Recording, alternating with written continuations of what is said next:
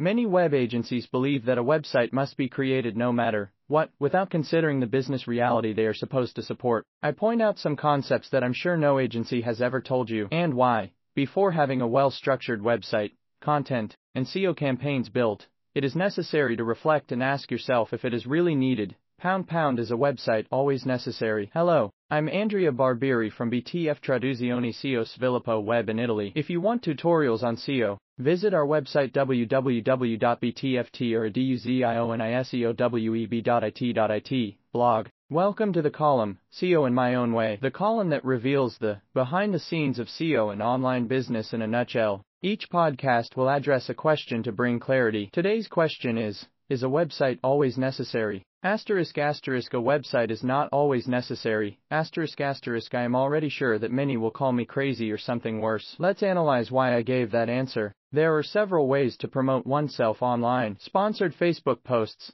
I want to make a note on this. This type of promotion is becoming less effective. You may have noticed it yourself every time you visit the social platform. Instagram and Facebook stories, Instagram posts, TikTok. Here, creating a video or an impactful image is enough to immediately capture attention. A website requires much more commitment, and the costs rise significantly. Not everyone has the budget and dedication needed to sustain such a promotional machine. This is especially true for local businesses that may have limited financial resources. However, we need to make distinctions between two types of local businesses. Local businesses that sell their products or services locally, within a radius of 10 or 20 kilometers. In this case, a simple showcase website without many frills, costing no more than €500, is sufficient. It is a standard website, where each part is optimized for search engines, and serves the purpose of connecting with Google My Business. However, it will never be a website that truly attracts customers. Local businesses that sell their products or services beyond the local area.